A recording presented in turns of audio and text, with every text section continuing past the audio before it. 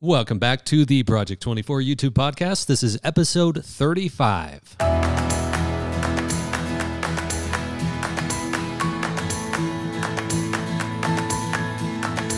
Well, hello. Y'all ready for this? This is going to be fun, everybody. I know I say that every single podcast episode. That should become a joke. Every episode, Ricky, I get on here and I say, I'm excited. I'm excited to talk about this because I am.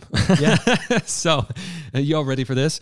We actually have a this. special guest that will soon be becoming more of a central part of the podcast. I anticipate, at least, if she's willing to. We have our newest team member here at Income School. This is Julia. So Julia has been part of Project 24 for a while. She's been working on her own YouTube channel, been doing some great stuff there. And what really stood out to me personally here was so I don't know, you all listening to this, you're going to get to know Julia a lot better. But some of her earlier videos on her channel, she was talking about how she was getting a 4-year degree in 1 year. And that was like a lot of the topics she was covering. And so she really knows her stuff. Like she's really good at data and organizing stuff. So I'm just really excited. Julia is going to be coming on as kind of a channel manager. So she's going to be doing a lot of the behind the scenes and probably in the near future appearing on camera, etc. For our YouTube channels. So super excited for that. Welcome, Julia. Hello. Good to be here. We're glad you're here. So with that introduction, do you want to add anything to that? No, you covered it great. We're good. Okay. Mm-hmm. All right. I will also add that she just barely, literally rolled into town today. And so I said first thing, hey, you want to be on a podcast? And she was like, yes. So I'm glad you're here. Hit the ground running. Yes, hit the ground running. Okay. So we have some threads from the Project 24 community, from you listening to this, that I wanted to talk about, have some good discussions here. First one is from the Project 24 member, Amy Johnson Crow. And the thread is called, "Is my email list killing my video's performance?" I thought this was interesting because in it, Amy outlines, she says, I have a theory on something. So she has a healthy email list around 17,000 people with a strong open rate and click-through. So we've got this data going on. And what she started to see is if she would send her newsletter too soon after publishing a video, that video would effectively die. Now that can be very concerning right off. And then she also says, I can pinpoint when browse traffic stops. It's usually within an hour or so after the newsletter goes out. So to highlight it, she shared an example of a recent video that started off as a clunker, 10 out of 10, just bad. And then tweaked some things, and after about 36 hours, it started to pick up, like what a video normally does. Mm-hmm. And then she sent it out to the newsletter. So to the newsletter, and effectively the description is, here's a newsletter, here's a few little updates, and the call to action for the newsletter is watch this video on almost every one of these videos. And about 2 hours after the newsletter went out, sure enough, and she shared a graph, you see the graph of impressions. It's impressions by traffic source. It goes up and then flat, just almost completely, boom, flat. And so it would seem that in this case, so the hypothesis is that sharing your YouTube videos, if you have an email list, can be dangerous, right? And I realize this could be applicable to if you have a blog or a lot of different areas, right? For this reason, because it might cause your traffic to tank, right? Following thus far? We're good thus far? Yep. Okay. So the question is, have we ever seen anything quite like this? And is she off in thinking that her email list really is just watching this one video and then leaving YouTube? Like, what do we think is going on here? So a few things, several things here. One is, I will repeat what I've often said before, but it's worth mentioning here again, is one of the first questions a lot of people have, especially when they're starting off on YouTube, is, should I promote my videos outside of YouTube? Like, how much should I be sharing my videos outside of YouTube? If I have a Facebook, should I be sharing them on there? If I have an Instagram or an email list would count under this also. Should I be sharing them, right? And typically I say, no. The exception is the yes, because in many cases, you don't want to confuse the algorithm. And if you have a large influx of outside traffic that's not signed into YouTube, they're not showing normal YouTube viewing behavior, they're not something that YouTube can categorize as part of a normal YouTube viewer, they just appear out of nowhere externally, it's harder for the algorithm to pinpoint where that traffic's coming from. And so it's not, in many cases, it's not that it's necessarily bad. It's that it's just not as superior, which is why I usually say no, like don't promote it outside, because it's much better to have the algorithm doing it for you rather than you doing it. The exception is if you have a very targeted audience and they already like YouTube and they show behavior of watching your videos and more of your videos. That would be a probably best case scenario. Right. In that case. Right. Okay. So I feel like I'm talking a lot here. That's Feel free to fine. interject if you have anything here. So the follow-up here, there was some conversation here in the thread. And Amy did a little update saying, okay, so I think that most of my audience is above 65 in the age group. And then she kind of broke it down into 3 groups. If she thinks it's this.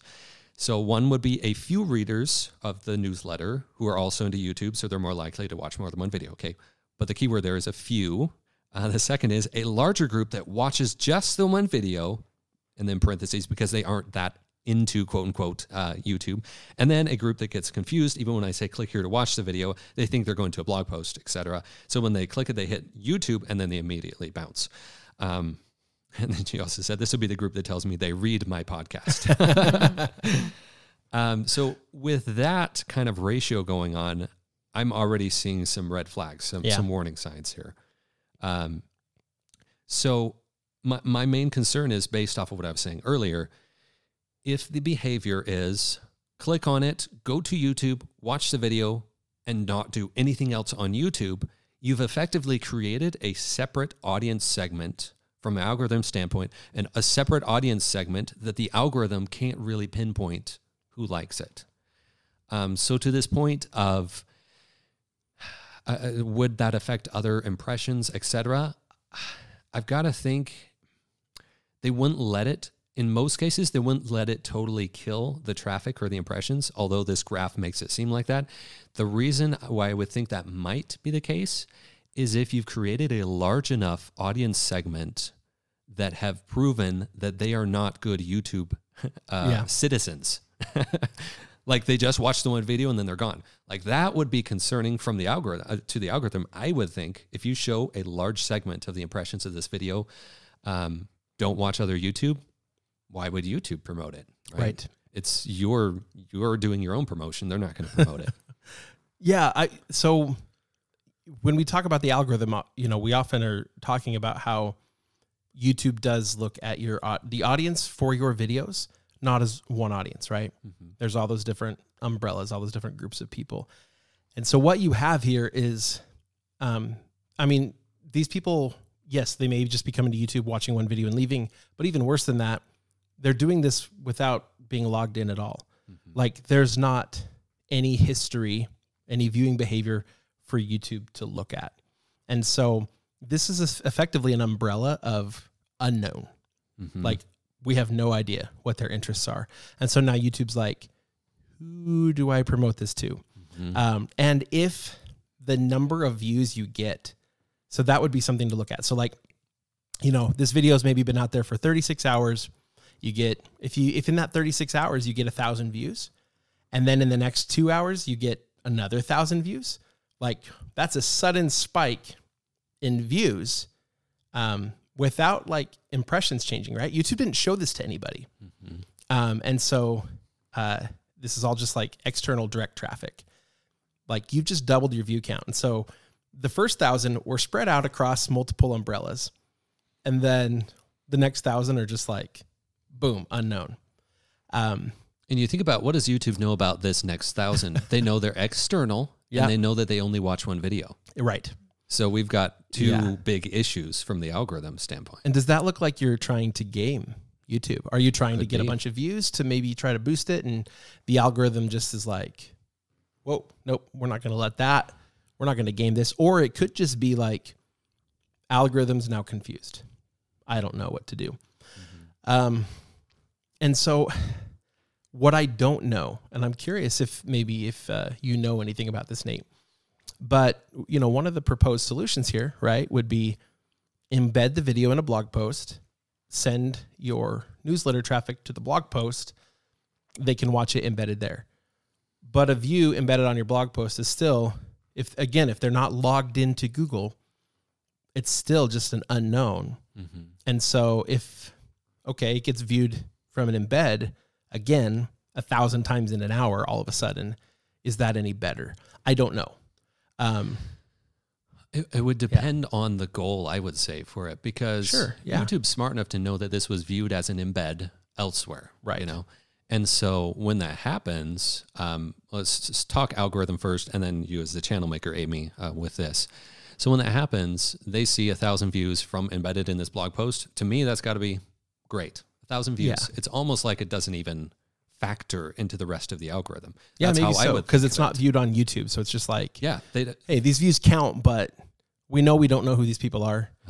And if it's a blog that gets followed, like YouTube knows that when a new blog post gets published, that it might get a sudden kind of influx. Mm-hmm. So maybe they don't care. Maybe algorithmically that is better.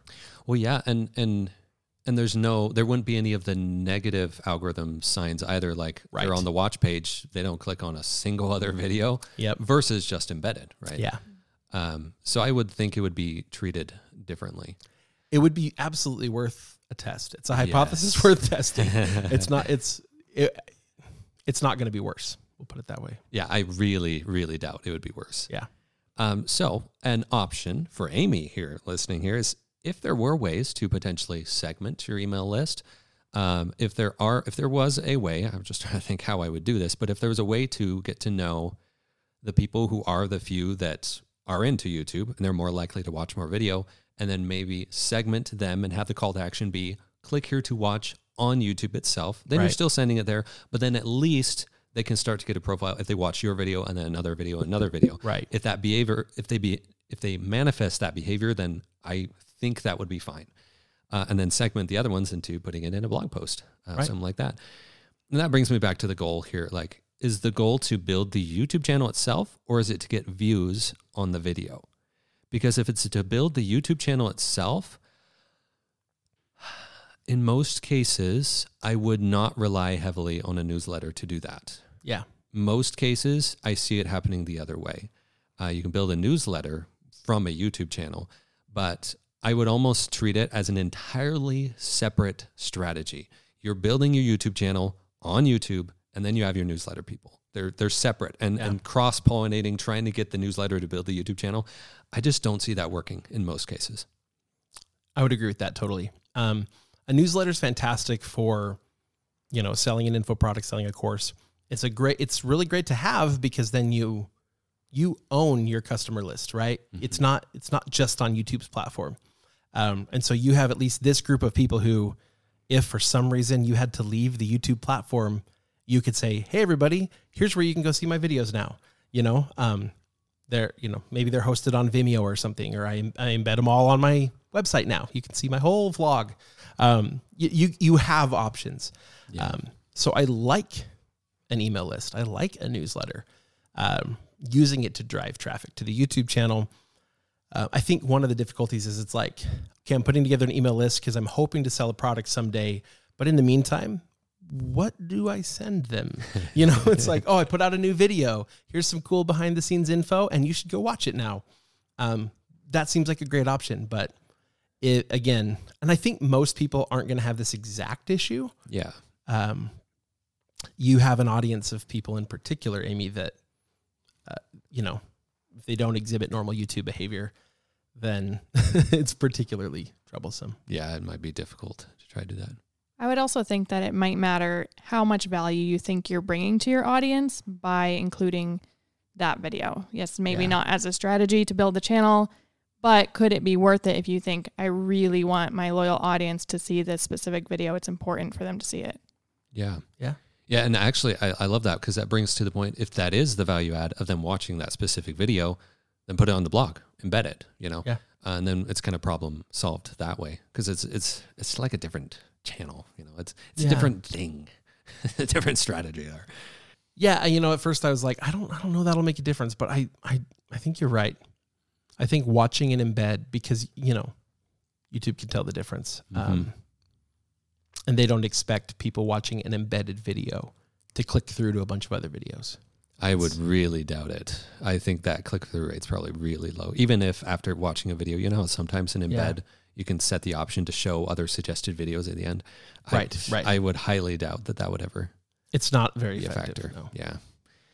And it's funny because it wasn't until relatively recently that they were even including like TV app analytics in your metrics. And so it's like they're always factoring in things. But to me, I see like if TV app wasn't shown in your metrics, like that's got to be even higher view rate than just an embed. So anyway, just that to add and say, yeah, I think it's what we're saying. Yeah. Cool. Anything else on that one? Question? I think it's worth testing out some of these hypotheses. Great. So next thread is from Project 24 member Bo Raven, who is also Content Warrior Knight, by the way. Congratulations there. And the thread's called YouTube Video Collaboration. I selected this one because they had a PS at the end that said, I love how upbeat and enthusiastic you are in all your podcasts, so thank you. So that's all I wanted to include in this. No, but they had a list of questions about video collaborations because they're talking about episode 2 of this podcast, where we talk about different formats of collaborations. And so one of the things they're saying is you mentioned about including video clips from other person's YouTube video you want to collaborate with, for which they have a few questions. So I wanted to go through these questions and answer them.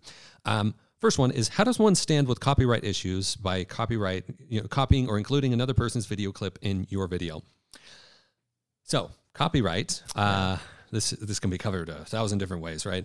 First of all, I am not your lawyer. I am not a professional in terms of copyright law, etc. That do not take this as legal advice. But in most cases, using under fair use, if you use a segment of another person's piece of art, their video, and you don't take what they refer to as the heart of it, so meaning if you take a segment from a video and people feel like, oh, I don't have to watch the other video now, like you took the entire thing or the climax of their conclusion, etc., and you took that, if you don't take that heart out, then you're just fine. And also, as much as you can include your own original thought around that piece of content, the safer you are in the realms of fair use. Adding that commentary or adding additional creative work. So visually, there's a graphic, right, that you want to use as a piece of, it's something that you want to use in a video or whatever. It's like if you substantially change you use that as a starting point, but add substantial creativity to it, at some point, their claim to the copyright goes away. Mm-hmm. There's a law it's known as fair use, basically. That's basically like when somebody owns a copyright for something, they can't just like make it so nobody else can use any piece of that ever again.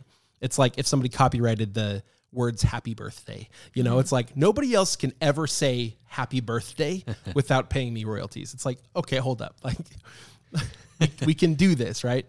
And the same is true for video. If you think about it, like there are a lot of channels that do reaction videos or channels that will take a television series or movie and kind of talk through some aspect of it. There's comic book movies and stuff and sci-fi fantasy stuff, the Star Wars TV shows. There's tons of these where it's like exploring a side theme, right? It's like, let's explore how, Anakin became Darth Vader. And it's like showing little clips from different pieces all along the way from the movies, plus the Clone Wars series and all this. And then it's like, you can see here how this happened. And then like they're talking through this whole evolution and it's using little pieces from all along the way. But it's showing somebody else's creative work. Mm-hmm. They're adding commentary, but they're not taking the heart and soul of, it's not like you no longer have to watch Star Wars. They gave it all away. Yeah. Yeah. And so in addition, exactly that. So I would pay attention to, if you are considering a certain type of clip, find other channels when you're drafting, find other channels that do similar, pay attention to how they do it. If they have proof of concept, if they've been doing it for a while and they're a larger channel, I wouldn't do this for smaller channels because they don't know yet. Even if it's in a totally different industry than you. Yeah. Just find other people who make that type of content. Mm-hmm. Yeah, that type, exactly. And watch how they do it, because in most cases, they'll show a tiny little clip, they'll pause it, they'll talk about it, they'll replay the same clip. They'll do a lot of stuff, so it's really varied from the original piece of content. I have seen reaction channels. I'd be careful with reaction channels because just a word of fair warning, they obviously work for a lot of people, but I have seen reaction channels where they will literally, the video is, hey everybody, so today I'm going to react to this piece of content, and then they play the content from start to finish. Yeah. And then maybe they'll pause it a few times to comment, but that, in my mind, I would start to get worried because you're playing the entire piece of content. Right. At that point, why do I need to watch the other piece of content? Right. You know, the original piece. So I'd start to get worried there. So be really careful with that. The same is true with very short pieces of content because, like TikTok, etc., they're often very short, and so you have to play the whole clip. So just be careful with that. Right. The other thing is music.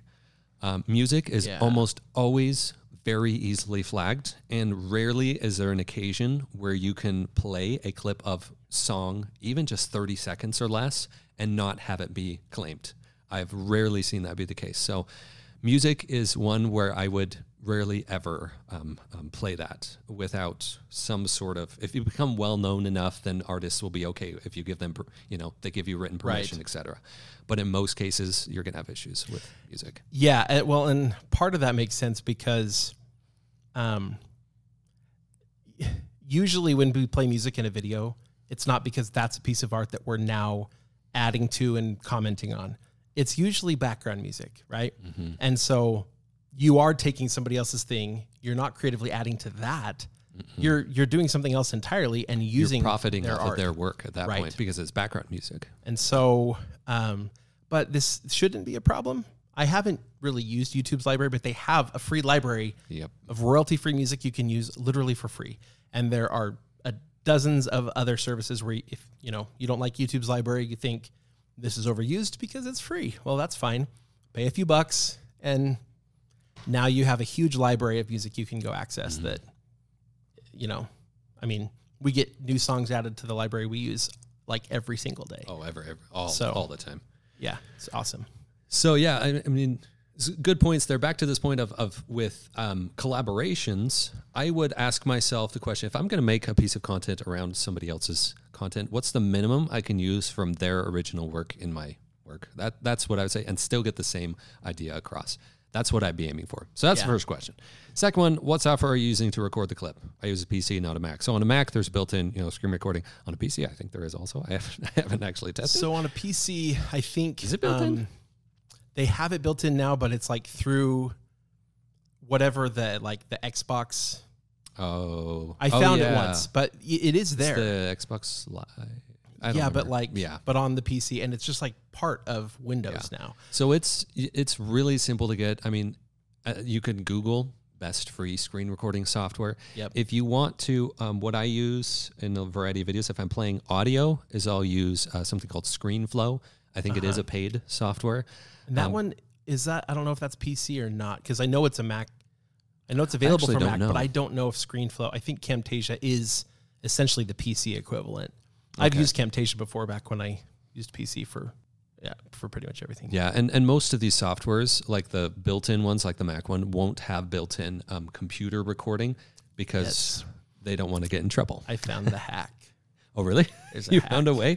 I did. I Googled it, but I was recording. My nephew graduated from high school, and we were watching they were streaming it, right? Mm-hmm. And his mom was like, "Can someone record the live stream so that I have a video of it, like better than the video I could shoot from there on my cell phone?" I was like, "Sure." And then I was like, "Oh shoot, I don't have ScreenFlow on my laptop. What am I going to do?" And so I Googled it, and I found a little thing. It's free. I'll have to put it in the notes for this one. You download it and install it, and then there's a couple steps you have to do. But essentially, what it does is it takes it takes the audio coming through your computer, and it allows you to split it so that it's going both to your speakers as well as to this whatever software tool it is, and it's kind of just like a little add-on. It's like not even a whole piece of software. And then you also set that piece of software as a microphone on your computer.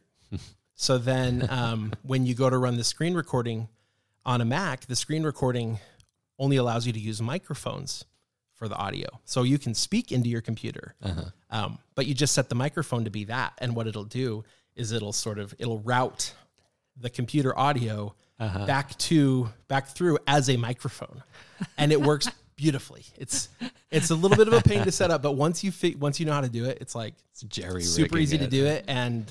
But yeah, there were like tutorials about how to do it online. It's pretty awesome. So there you go. So do a few Google searches, or we can look at it in the notes. I'll put a link in there. It'll be good. There we go. That's good. But that's for Mac. For PC, yeah, I think you could try the Xbox one, but Camtasia works great. Yeah, there are a lot of softwares for doing this. But yeah, essentially you're just doing a screen recording. OBS does it also. I mean, that's a good point. OBS is totally free. Yeah. There's a lot of. So yeah, I would just use OBS, and if you haven't already paid for Camtasia, just use OBS. Yeah, that's a good point. Okay, next question. Do you have any examples of these types of collaboration you've seen and you can share? Harkening back to what we said earlier, I'd find channels that are doing similar, even if the topic's not the same, the format. I don't have any examples off the top of my head, but yeah, I would start taking some time when you're drafting, find that format that you're looking for and see how they do it. Next question. When you select the type of video it is before publishing, do you have to change the type of video for the purpose of YouTube as it's something that has aired before? No, you don't need to do that. No, because this video that you're making hasn't aired before. Yes. No. Do you have to place any copyright text in the description? Perhaps no. It's in that, I believe it was in that podcast episode. I talk about if you're going to make a collaboration where you're talking about someone else's piece of content, in most cases, you want to make it something that they'd be happy to see. Yeah. And so oftentimes best practice is to mention in the description where it came from and a link to the original video. That's just, it's nice. It's nice to do that.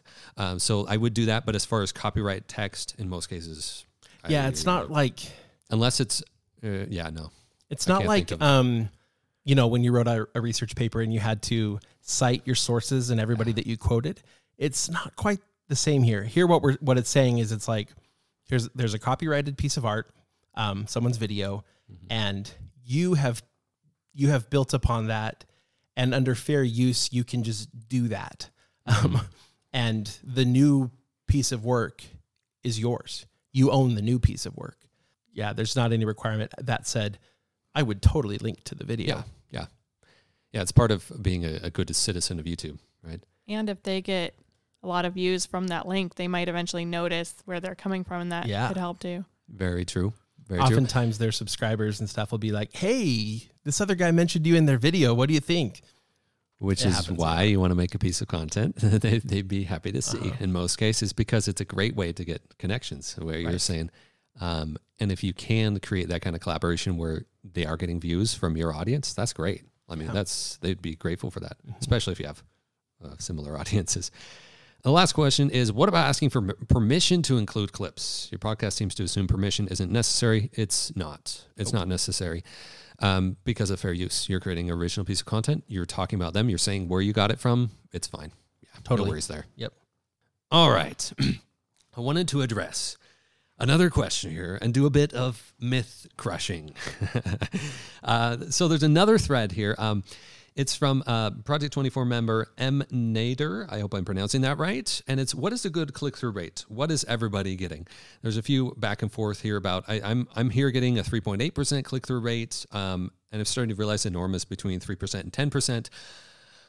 Okay, the reason I wanted to bring this up is this question comes up fairly often. I just kind of wanted to put a definitive pin in this question here, because click-through rate is perhaps one of the most misunderstood metrics on YouTube. It's one of the and I say that because it's often one of the most focused on that doesn't necessarily affect your overall success as a channel. Nate said it. Click-through rate doesn't matter. Makes the headlines tomorrow. Let me tell you a little secret. My most viewed videos probably have my lowest click-through rates. And that's the same on my channel also. If that's mind-bending for you, just stick with us for a second here. You'll understand why. The one that currently gets thousands of views every single day, and they published it months and months and months ago, has like a 2% click-through rate, which by all accounts is bad if you were only looking at click-through rate. Okay, here's why. Here's why this is an issue. Because literally, the more your video spreads, the lower your click-through rate will get. Yep. the more it spreads, the lower the click-through rate. Because behind the scenes, what's going on is when we look at our analytics, we're seeing just the whole click-through rate. We're just seeing a single number that YouTube's giving us. And if we dive in, we can get click-through rate through different traffic sources, but what we're not getting is different traffic audiences in many cases, umbrellas. Yeah. And so what the algorithm is seeing is, okay, it did well with this audience. 15% click-through rate with your diehard fans, right? 15%, great. Now they try it with the next group of audience, and great, 10%, awesome. They try it with the next group, 6%, okay. They try it with a subgroup, 1%. Oh, we're not going to, maybe we'll pull back on that one. Let's try another subgroup, a different group. Oh, this one does 8%. That's great. I'm going to show it to them. And so what they're seeing is a lot of different click-through rates for different audience umbrellas or segments. And because of that, the more your video spreads, the more audiences it's being shown to. In general, your average click-through rate will go down because they're doing their work and they're testing your video with more audiences. Yep. So it's because of that I rarely ever look in depth at click-through rate. It's good to know, and it's good to do things like if you can do tweaks in your title and thumbnail, if before it was 4% and you tweak something and it goes to 5%, that was a good change. In general, it's good to do that kind of stuff. So I'm not saying completely ignore it. It's that why I come back to views being the ultimate metric over and over again is because it's the baseline conglomerate of all of the algorithm doing its work for you. All of the other things factor into views. And if your video is doing well in click-through rate and watch time, then it will contribute to more views, which is why I often look at views as the kind of the end all on the metrics there. And this is it can be hard to wrap your head around because I had this question come up not long ago, and I saw the same thing happen in a video because I was paying attention to this specifically.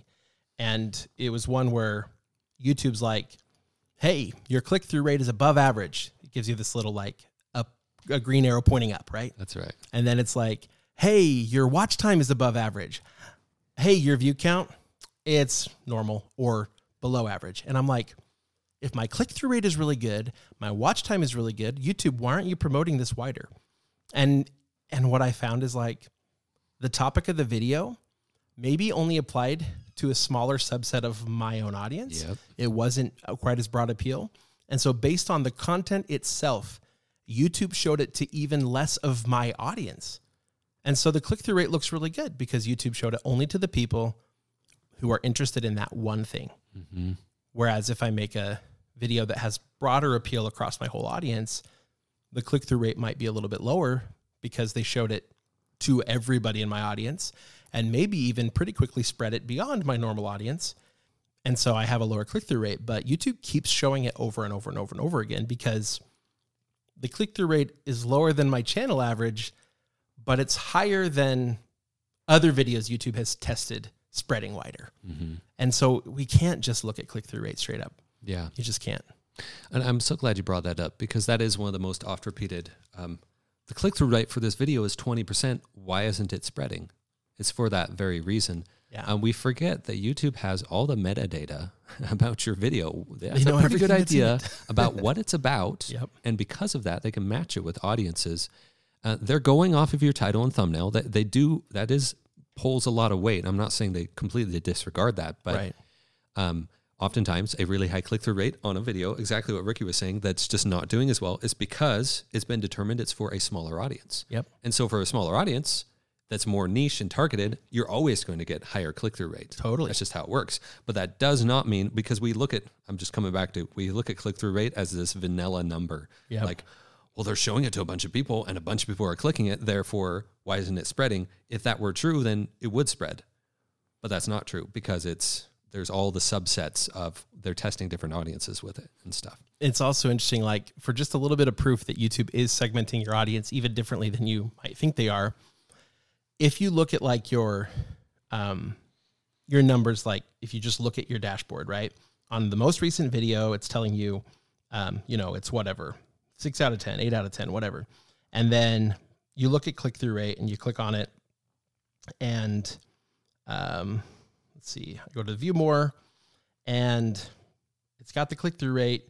And then I guess it's on the desktop, you can see even more. It'll give you some info and it'll say specifically like your regular viewers are watching this video less often than usual. It's not just all of YouTube is watching it less than usual or more than usual. It's like your regular viewers. And notice it doesn't just say your subscribers. Nope. It says your regular viewers are choosing to watch this video less often than usual. YouTube knows who subscribed to your channel, but they also know who usually watches your channel. And so if they show it to that group in their feed and they choose it a little less often, they give me a number sometimes for that group that's different.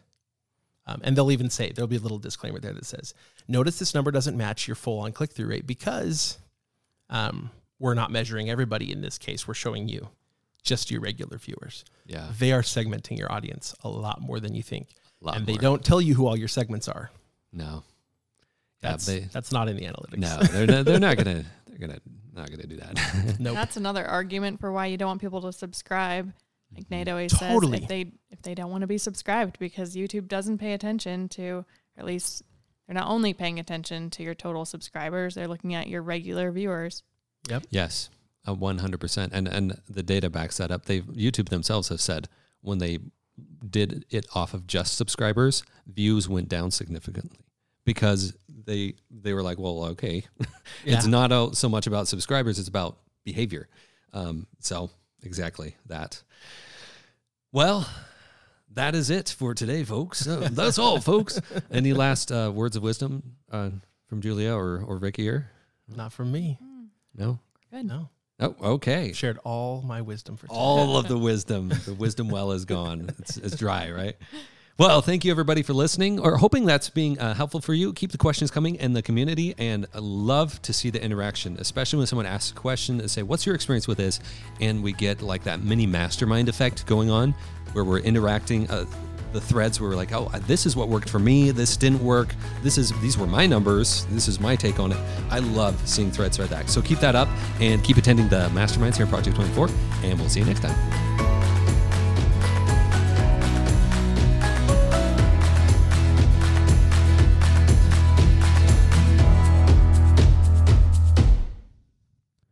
Project 24 is a product of Income School, LLC. Results mentioned are not typical. The trademark Project 24 refers to the goal of some people to create a successful business in 24 months, but is not a promise or guarantee of that success. Many online businesses fail because, like any business, it requires hard work, skill, and dedication. Before making business decisions, consult financial and legal professionals licensed in your jurisdiction. So in short, the only person who can make your business successful is you. We are simply here to provide information to help you along the way.